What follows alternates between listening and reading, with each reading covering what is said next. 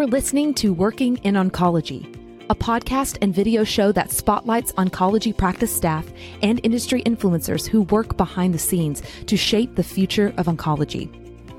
The more knowledge the oncology community shares with each other, the more we all grow. Let's get into the show. Welcome to Working in Oncology. I'm your co-host, Alicia Evans. I'm joined today by Jeff Bockman, EVP and Oncology Practice Head at Cello Health Bioconsulting. CHBC is a leading strategic consultancy helping biopharma inflect value with their early pre-POC programs. Jeff, welcome to the show. Thank you, Alicia. Very, very honored to be here. Thanks. I am excited about our conversation today. I think a lot of our listeners are curious about what goes on behind the scenes of oncology drug development. So why is there funding for this treatment of one diagnosis versus another? Who makes these decisions and why, right? I think you'll be able to shed some light on the subject. I hope so. So before we jump into the show, can you tell our viewers a little bit more about you, your background, and what you do? Sure. So I got to where I am through both hard work and serendipity. So, I started in academia, did the PhD route, then the postdoc route. And then after that, went to a startup biotech working in cancer and infectious diseases. My background was originally in infectious diseases and was with that startup biotech for a couple of years. I was one of the first scientists to join it. And of course, with that, got exposed to some of the financial and investment side of being an early stage biotech, engaging with some of the investors, et cetera. And then I left the biotech and started kind of consulting on my own and ultimately consulted to the legacy company of where I'm at now, which is Defined Health, which, was acquired and became Cello Health Bioconsulting. So, but that kind of shift was a lot happenstance, right? It's not like I sat down and said, I want to be a consultant. Didn't even know what it was. So it was really just opportunism on my part, connecting with, the right company, a great group of people, particularly the founder of Defined Health, who is now the executive chairman, and really enjoying the kind of mingling scientific, clinical, and kind of commercial elements that we do every day, and all the multitasking, right? It's never a dull moment. So many different agents and companies with different questions and concerns that we're working with across all different tumor types in cancer, as well as the work we do outside of cancer. So, wow, it's a pretty broad range of experience there. Yeah, well, there are even other diversions and digressions along the way, but maybe we'll get to those later. So in the world of therapy development, there are several different players in the process. Some names that we're familiar with, or some that we're not. Can you help go over who are the usual players? Who is making these decisions? Who's developing these therapies? That's a big question. So first of all, I'd say is that the industry, the biopharma industry, is made up of a variety of key stakeholders, right? There are the pharma companies, obviously, who most people know about, right? The Mercks and the Pfizers and the Bristol Myers, et cetera, the Roche, Genentech. And then there is a whole group of what we'll call the innovators. Not to say that pharma aren't innovative, but much of the novel and new drugs that they are ultimately bringing to market are deriving from these biotechs. And that's the biotechs who are most of our clients, at least in oncology. And those biotechs obviously are funded by venture capital, by and large, although these days, increasingly also public money, because they readily go to the market and raise quite significant funds during this past year and a half. And then, of course, part of that ecosystem too are, the regulatory agencies and the different countries, et cetera. But if we think of it just more simply in terms of the funders, the VCs, the developers, and ultimately the marketers, pharma, and then the innovators being the biotechs, that's kind of the tripartite core of kind of where this all begins. And hopefully, and I think it's relatively true, much of what is being funded at early stage in these innovative companies is trying to address, high unmet need areas. That's not to say that every one of them, if they were to be approved, is going to change the treatment paradigm.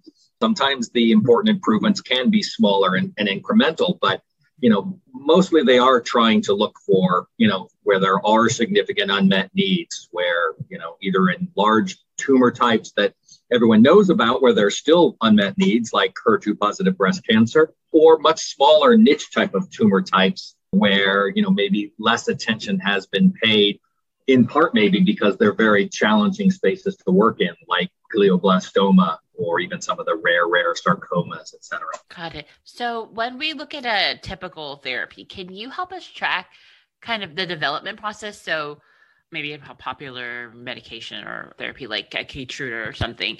Can you help us track how it got developed and how it came to market? Oh, yes. Well, yeah, at a high level, yes. I think one of the more interesting things about Keytruda is the fact that in many ways that was serendipitous, in the sense that was a program going on, I think, within Organon that was acquired by Schering-Plough. Didn't have much attention to Schering-Plough that I'm aware of, and I don't want to misspeak, but as far as I don't think it was a high profile program at the time. And that's a startup? Is that? Well, no, Schering-Plough was another large pharma company. And then Schering-Plough was acquired by Merck, right? Because there's a lot of M&A amongst large pharma, right? Mm-hmm. Merck acquired Schering-Plough, Pfizer acquired Park Davis, Warner Lambert. So, a lot of that inter-large pharma M&A is very common. So, Merck ends up with this Schering-Plough / Organon program, bumping around internally that, I'm sure had some strong champions, but, at that time, one has to remember that the idea of immunotherapy of cancer, or as it's also called now, kind of immuno-oncology, or as I call for short, IO therapies for immuno-oncology, they were not the hot topic they are now. And in fact, back in the mid 2000s, and certainly before that, they were pretty much verboten in many ways, because there had been so many failures. The field of the people who were researching at that point were, called tumor biologists, tumor immunologists that were kind of doing this. And the main programs that had been brought forward back then were mostly cancer vaccines, which were kind of developed with the framework similar to the idea of developing, infectious disease vaccines, which are, really used to prevent infection.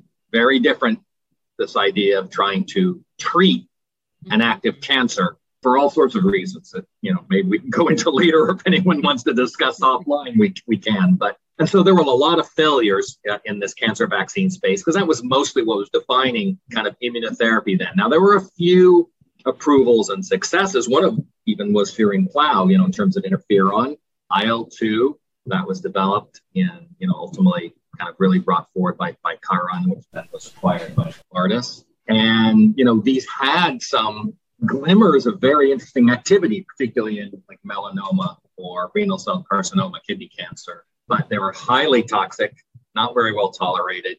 Only a small percentage of patients responded, and an even smaller percentage responded really well. So you had a field for a long time that, was defined by those few agents, interferon, IL-2, BCG for bladder cancer, and then just all these failures, mostly in cancer vaccines. So it wasn't until really like 2010, 2011, when suddenly the world changed, right? You had BMS's Opdivo, nivolumab approved. You had Merck's Keytruda, pembrolizumab approved. You also had Dendrion's cancer vaccine, Provenge, approved. Bit of a niche player, but it's still, generating revenue. You had Yervoy, also from BMS, ipilimumab, approved. So now all of a sudden you had these, what are mostly antibodies to what are, PD-1, PD-L1, the checkpoint inhibitors. These are key proteins expressed, on the T cell and or tumor that are basically responsible for silencing the immune system, right? So essentially what the cancer does is it creates a permissive environment for itself, creates this immunosuppressive environment that blocks the body's kind of normal ability and desire to reject things that are wrong, whether that's, a tumor or an invading, bacteria or virus. And these antibodies basically unblock that blockage and allow the immune system to see the tumor. And although they don't work in all cancers and they don't work in all patients in all cancers, and, some tumors, they, work much better, like melanoma and RCC and lung cancer, than others where they, really have minimal activity, like prostate cancer. They have created a massive sea change or a paradigm shift in how we think about treating cancer. So, what Merck, BMS, and all the others have done is what kind of pharma generally does, is they invest a huge amount after first approvals in life cycle management. So Merck has done an amazing job. They have, I don't know, 1,000 plus, probably more, ongoing clinical trials with Keytruda alone, mostly in combination with chemo, in combination with radiotherapy, combination with small molecule kinase inhibitors, and in combination with other novel IO agents, including other IO antibodies. So a lot of the news coming out of ASCO, for example, over the weekend and through the part of this week, will about other new targets besides PD-1 and PD-L1, like LAG-3 or TIGIT, et cetera. These are kind of the next generation immuno-oncology targets. So that's sounds like a long story, but that's only a little teeny peek into the kind of what it took to ultimately kind of bring that program forward. It took scientists who were true believers in kind of the value of the immune system in fighting cancer. It took the discovery of these particular targets. It was certainly lucky that some of these first targets proved to be as effective as they were, because some of the other ones haven't been. So Jim Allison got the Nobel Prize. A little bit of kismet there, but yeah, certainly kismet. But so Jim Allison got the Nobel Prize for this, but many others contributed to kind of exploring that they're called checkpoint inhibitors, this checkpoint pathways, and now they're kind of the foundational cornerstone of treatment. Either in a particular line or in multiple lines across many, many different cancers, with, as I said, a huge amount of continued development in other tumor types, other lines of therapy, other combinations going on right now. There are at least 6, I think, approved checkpoints now. Merck is the biggest one, followed by, BMS's. And then, you've got Pfizer and AstraZeneca, and Roche Genentech, Regeneron, a few others, also that are out there. But, it's competitive, but, the behemoth in the room is Merck's Keytruda. Yeah, that's one that most of us are familiar with. Yep. And it sounds like there are continuing innovations in just in Keytruda. It's just in Keytruda, but the latest. So there is an organization called Cancer Research Institute, CRI, which was actually founded by, I believe it was the daughter, Coley. Dr. Coley, here at what ultimately became Memorial Sloan Kettering, was considered to be really the, I don't know what you would call him, great-grandfather of immunotherapy, because he was treating patients with what was called Coley's toxin. So that, but it was never, and it was actually used up through the 60s. It was never formally approved. But in any event, CRI, has funded a lot of the key research as a not-for-profit foundation in immuno-oncology. And they also do a lot of tracking. And I think from their recent numbers, if I recall correctly, there are probably 3,000 trials going on with, all the different checkpoint inhibitors that there are. So Keytruda, Opdivo, Libtayo, Bavencio, who am I missing? Anyway, so, all of the players, but by far the largest amount of clinical trial activity is with Merck's Keytruda. Understandable. So when we have so many different avenues, how do we decide, or do the usual players, decide which therapy to pursue? How do they make it? Is it just a question of follow the money? Of course, without the money, nothing can happen. Yeah. But what other factors do they consider? So many factors kind of going in to try to figure out what to bring forward, and the kind of the questions and the degree that these are explored and how deep and broad certainly varies between whether that question is being asked internally within a large pharma company or whether it's being asked by a biotech company. Let's start with the biotech company, since that's where a lot of the innovation, again, not all of it, but a lot of the innovation begins, right? That's where a lot of the innovation in adoptive cell therapy has been, which is a burgeoning area. And there are, a number of approvals already where gene therapy began by and large. And there are a number of approvals there, for, rare monogenic disorders. So the biotechs are kind of seen as the warehouse of innovation, if you will, and increasingly a large component of the pipeline, as it's called, the drug development pipeline of large pharma is deriving from, external to the pharma itself. So not from pharma's own internal research. I think it obviously varies by company, but in some companies, it's 50%, maybe even 75% of their pipeline is coming from external, deals, either licensing in a program from a biotech or outright acquiring the biotech, right? Like Amgen recently acquired, a company called 5' to get some of their antibodies and other programs. So when a biotech is trying to think about kind of what to develop, part of that question depends on kind of what their raison d'etre, what do they have? I mean, if they're a discovery company, a platform company, right? Maybe they've got some novel, interesting way to generate antibodies, of which there are many. You've got to decide, all right, you can generate these antibodies. They may do some cool things that others can't, but how do you decide what to target, right? There are lots of targets. So that's one of the first gating things, right? Because while the VCs like to fund innovation, you don't want to be all about, risk after risk after risk piled on top of each other. So very often you will see biotechs, in order to prove their platform, but also to take some risk out of it, going after well-established targets, many of which may already be approved, right? Like HER2. The amount of drug development around HER2, despite the fact you've got Herceptin, you've got Perjeta, you've got Kadcyla, you've got Enhertu, you've got a number of multiple, and they're mostly biologics, but they're also small molecules approved in the space. And yet there's still unmet need, particularly for advanced stage breast cancer patients. So, if you map where much of the activity is across all of the biopharma industry against targets, I think HER2 is at the lead, and then EGFR, which they're also approved drugs.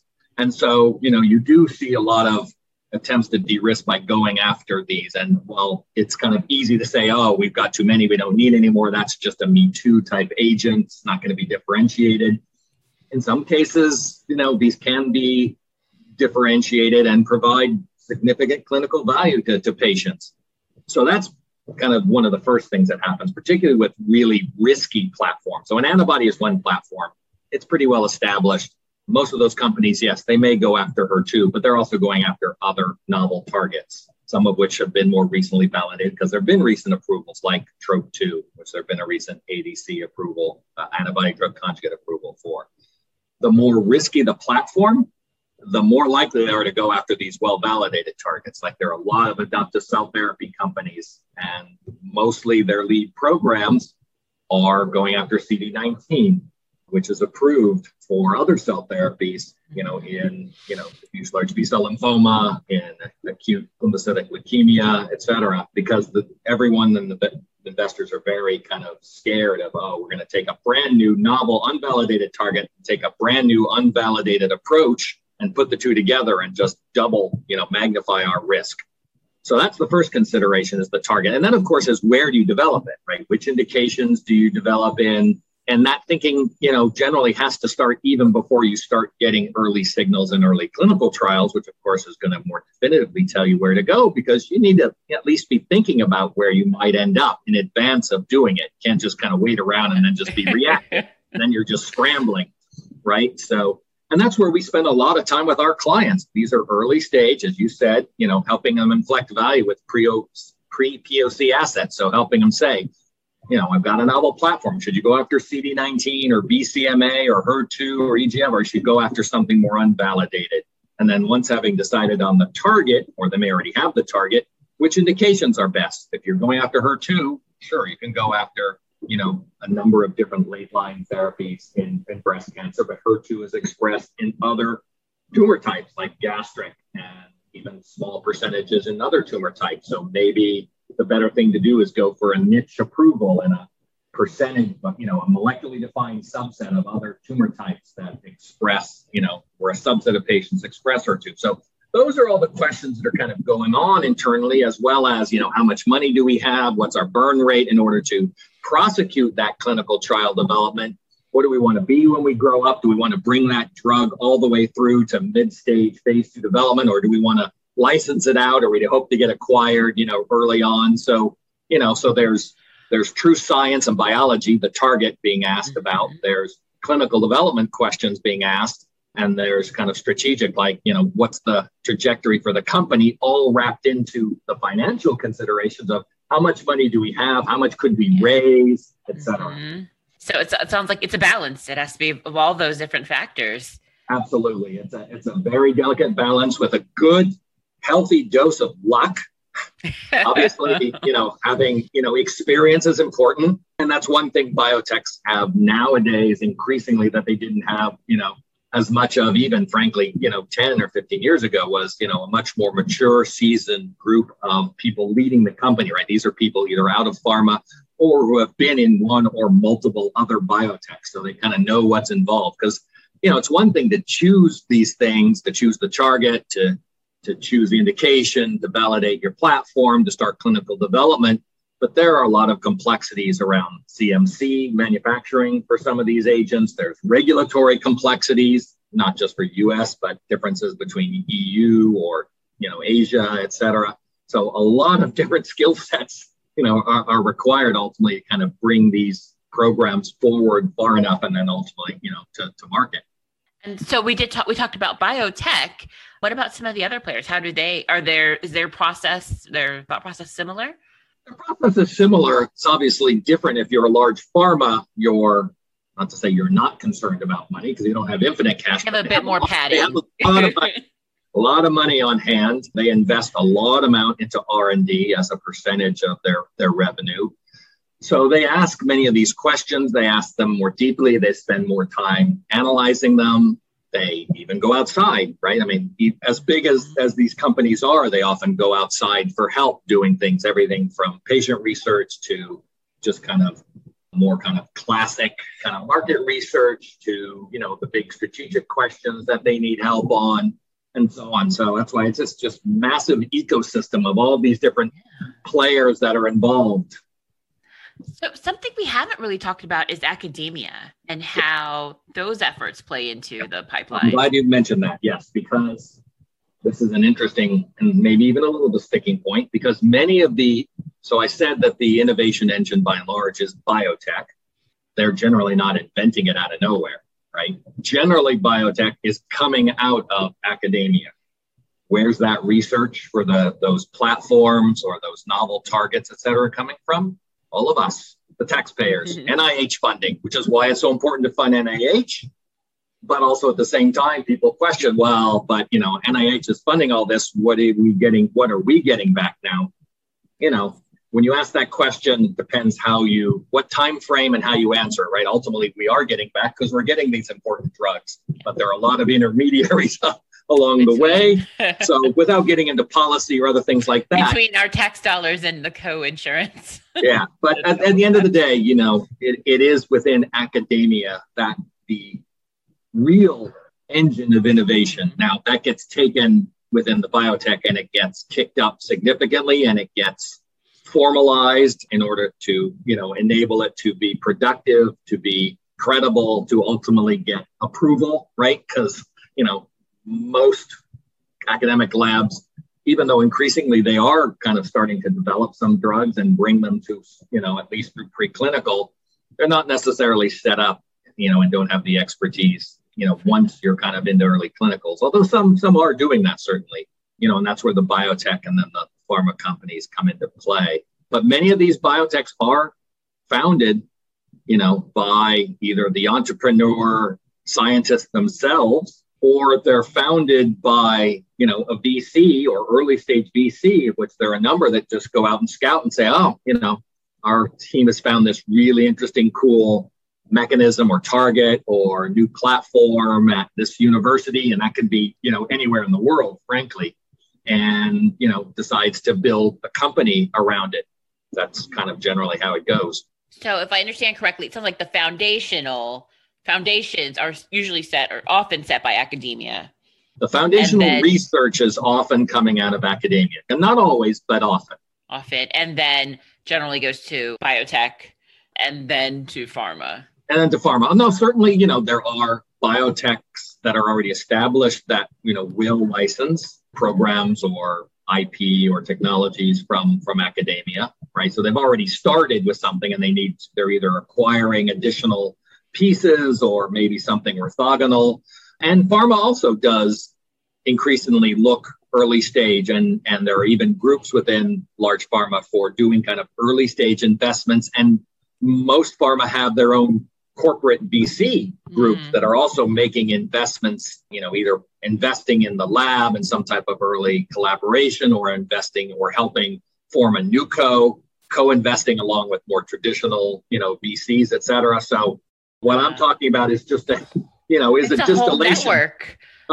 Yes. And there are many, many layers and many more nuances and complexities to this. So often in practice, the idea comes, why is there a treatment for one diagnosis versus another?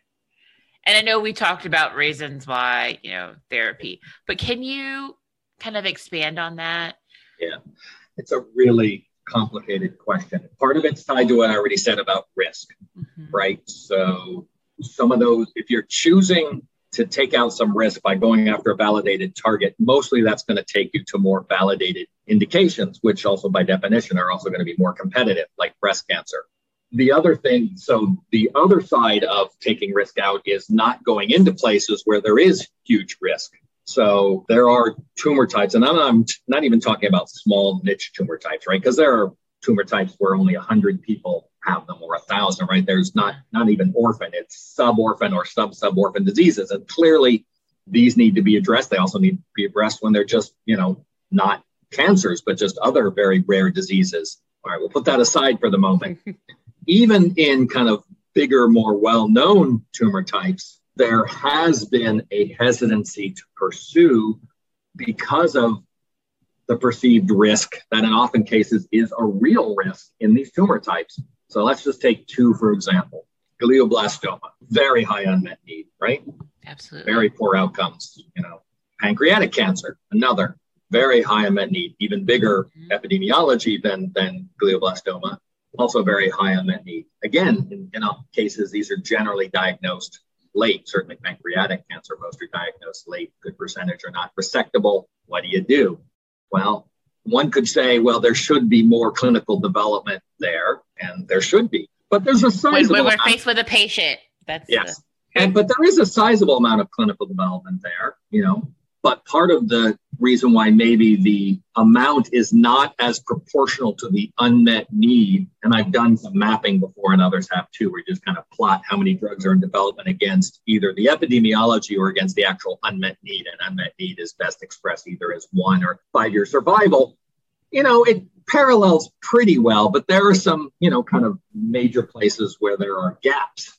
But something like pancreatic or GBM, there have been a lot of drug failures, all sorts of different mechanisms, all sorts of things that people have done, and failure after failure. Now, I don't know that now we should go into the reasons for those. They're differing. First of all, GBM is very heterogeneous. It's not like one thing. So, a given target, while it may work for a certain percentage of patients, may not work for all. And since we may not know how to identify those patients up front, it means when you do a clinical trial, your signal is going to be drowned out, and so the drug may fail. And for pancreatic cancer, also the biology is complex because pancreatic cancer basically builds this dense fibrotic stroma around it. It makes it very hard for drugs of any sort to get to the cancer. So for those and other reasons, they're both highly, they have high kind of chemo resistance and other things. Just makes it really hard. So we've seen antibodies fail, small molecule kinase inhibitors fail, next generation chemo agents fail, cell therapies, vaccine. Time and again in both these indications, things have failed. And when things fail that much, it makes it hard to convince someone to fund doing research in those areas. Now, again, it's not like there's no research. There is a lot of clinical development in these areas, but perhaps not as much as there should be given their unmet needs because of that overhang of the failure rate in those tumor types. So that is where foundations can be helpful, right? So there are many foundations that have been started, often by either survivors or family members. They may have well-to-do, to begin with, and can start the endowment. But, there are some great foundations out there in solid tumors, some of which are obviously well-known, like in breast cancer, Susan Komen, et cetera, and others in heme malignancies, like the Myeloma Research Foundation or Leukemia Lymphoma Foundation, et cetera. These are very helpful because part of their mandate, so I can speak more fluently to Leukemia Lymphoma Society, LLS, because we've worked with them for over a decade. Part of their mandate is to fund where biopharma does not. So go for the riskier things. So they're filling the gap.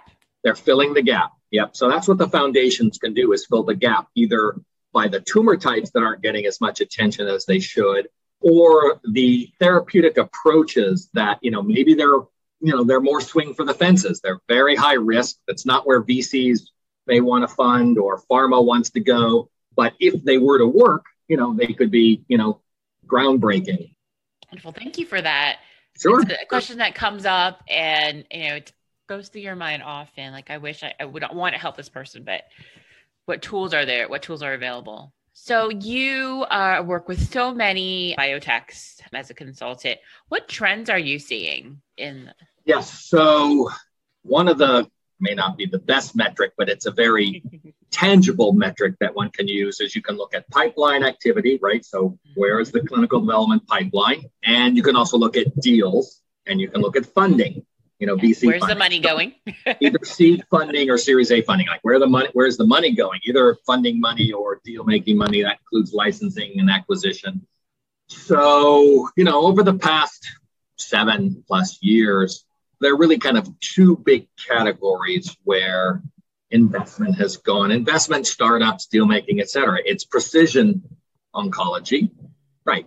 These are targeted agents going to specific molecular changes, right? EGFR mutations, ALK mutations, FGFR mutations, BCR, ABL mutations. So whether these are solid tumor, because that's a very defined molecular target. You can define the patient population. You have a much higher rate of response because you're really defining who should get a given drug. And you actually have a much better clinical development chance, right? Because as I gave in the kind of the counter example, negative example for GBM or pancreatic, you may not necessarily know who's going to be responsive. And so your signal of those who are responsive may be washed out in the trial, will read out negative. So that type of precision medicine, and we just literally had approval a few days ago from Amgen for their RAS targeting agent. RAS had been like the big struggle for the biopharma industry for decades, right? They just couldn't drug it. And finally, people found that there were some particular mutations within RAS that could be drugged. So now we have the first RAS drug from Amgen that got approved just, days or maybe a week ago. So precision oncology and then immuno-oncology. I mean, immuno-oncology for a period of time, say from like 2014, 15 through about 2018, was like probably 2/3 of the highest value deals that were being done, meaning either the money up front that a pharma was going to pay to a biotech or the overall value of the deal. So including downstream payments, milestones, et cetera. It's kind of equalized a bit over the past few years with kind of more of the precision medicine, taking, so it's more balanced, more like kind of 50-50 for these high profile deals. And it probably is true overall. But even in the most recent analysis we've done for the year to date or 2020 to year to date, looks like, again, kind of a lot more of a push towards the immuno-oncology agents again. I mean, people are very enamored of that and with good cause because, tumors are very complex. They're plastic, they're heterogeneous, they change under treatment, right? There are little Darwinian experiments going on. So the minute you treat them, that tumor is going to respond and counteract what you're treating it with. So it's very hard if you have, one agent or even a toolkit of 10 agents to say, I'm going to go against this foe that constantly keeps changing when I do something. The immune system is built for that. The immune system is plastic, adaptive, heterogeneous, can change in real time, just like the tumor. So in many ways, it is the best matched to deal with a cancer. And I think in part, that's why, well, that's the kind of the biologic and clinical rationale for why people are and should be so interested in kind of harnessing the immune system. I think the very practical reason is, Keytruda is going to be the largest selling pharmaceutical product in a few years of any, not just in oncology, period. Oh, wow. So, this is a very big category. And you said it before, chasing the money. Where the money is, people will go and they'll keep going and they'll go again and again. So, sounds like it checks off all the boxes. Yes. The checkpoints in particular check off the boxes. So you have vast experience. So you might be the best person to answer this question.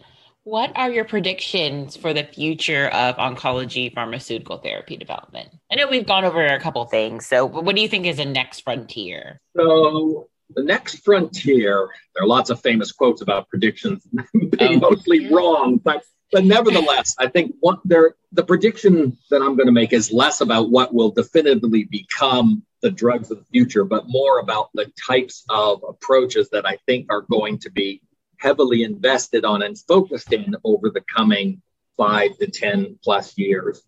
And I think it's the idea of more engineering of biology to make the therapies we use more multifunctional and perhaps more regulatable or controllable in the body. So whether it's an antibody that can be controlled externally, and what does that mean? Well, that means that if you've got side effects with a certain antibody and you build in something that allows it to be active in one configuration, but when you give a drug, it's no longer active, right? You could give a small molecule drug or the other way around. So you turn it on and off. And the same thing's being done with cell therapies. So this idea of conditionally active and controllable, as well as targeting multiple things, right? Because we just talked about how plastic and diverse and heterogeneous the tumors are. So, if you know you need to target HER2 and ultimately kind of 3 other key targets that become important when you modulate HER2 and the tumor tries to escape. Yeah. If you can hit HER2 and all those other targets at the same time, wouldn't that be pretty cool? Absolutely. So people are looking at ways to do that. You can do that with gene editing or things that are kind of like gene therapy. You could do it with certain types of cell therapy. You can do it with RNA-based therapeutics. You can do it with certain multifunctional antibody or antibody-like molecules. Then you can build in that regulatory, the regulation that I talked about, being able to kind of control that so you have better quality of life, the safety for the patients. And so, that kind of more complex or more refined engineering or bioengineering is, I think, where a lot of things are going. It's going to take a while to get there, but, ultimately, whether that means we're talking about some mini type of robot. There was an interesting kind of counterpoint at a conference that I attend and speak at called IO 360 every February here in Manhattan. And that was one of the interesting kind of counterpoints between two kind of luminaries in the oncology field, was kind of where the future is, and this idea of kind of robots. Now, that doesn't mean they're little miniature silicon-based things that are, but the idea of robot being something that is responsive, that can do multiple things, that can change in reaction to changing environment. That's what's kind of meant. And that's what I'm meaning with this more complex and interesting engineering. That is so exciting to be able to, control. Still sci-fi, but there are people, working on it right now. Some of these are starting in the clinic right now too. So. Wow, that's so exciting. So you said it's already starting. Some of them are already going into the clinic, the early generations of these things. Yeah. The first steps. Yeah. The first steps, but soon maybe we'll get to. I hope. Yeah. The nanobots. Well, and there, that's one thing too. So going back to that question of kind of why are certain cancers, do they not have as many new drugs or powerful drugs, et cetera? Again, it's not for lack of trying. Like a third roughly of the overall biopharmaceutical pipeline. So wherever that's coming from, wherever in the world or biotech or pharma or whoever, a third of that pipeline is cancer. That's a lot. That's a lot of drugs. That's like 5,000, 6,000, maybe more drugs of all sorts that are being looked at to try and treat, sometimes a very specific singular subset of one particular type of cancer, and sometimes, trying to go after every cancer. It's a very broad acting agent like Keytruda. So again, it's not for lack of trying. It may not always be the right approach. It may not always be the smartest approach because, lots of other things complicate decision making. It's not just a purely rational process. So perhaps not lack of effort, but lack of success. Yes. And sometimes lack of focus, or sometimes getting trapped within a certain mindset, right? Like the immune system will never work. Yeah, immune agents will never work. Right? That's we had to stop there. Right. Getting away from dogma, is something that is harder than you should think in science, but maybe that's a broader conversation. Yes. Yeah. Jeff, this has been a really great conversation and discussion. If any of our listeners want to reach out to you with any follow-up questions or just want to reach out to you at all, what's the best way for them to do that? So there's two ways. The way that most likely I would see easily and not accidentally miss would be like reaching out via LinkedIn, right? So LinkedIn connection and messaging. They can also find my email if they go to cellohealthbioconsulting.com to the website and go to the who we are and the bios. And I think the emails for everyone are there. It's just that I get so many emails that there is the chance that if I don't recognize an email coming from someone I don't know, either the spam system will block it or I just won't see it because I get so many emails. So it will disappear into the ether. Yeah. I've had those. So I will add the links to your LinkedIn and also the Cello website here in the show notes for anyone who would like to follow up. Again, Jeff, thank you so much for joining us today. Alicia, thank you. It's been great talking with you. Take care, you too. Bye-bye.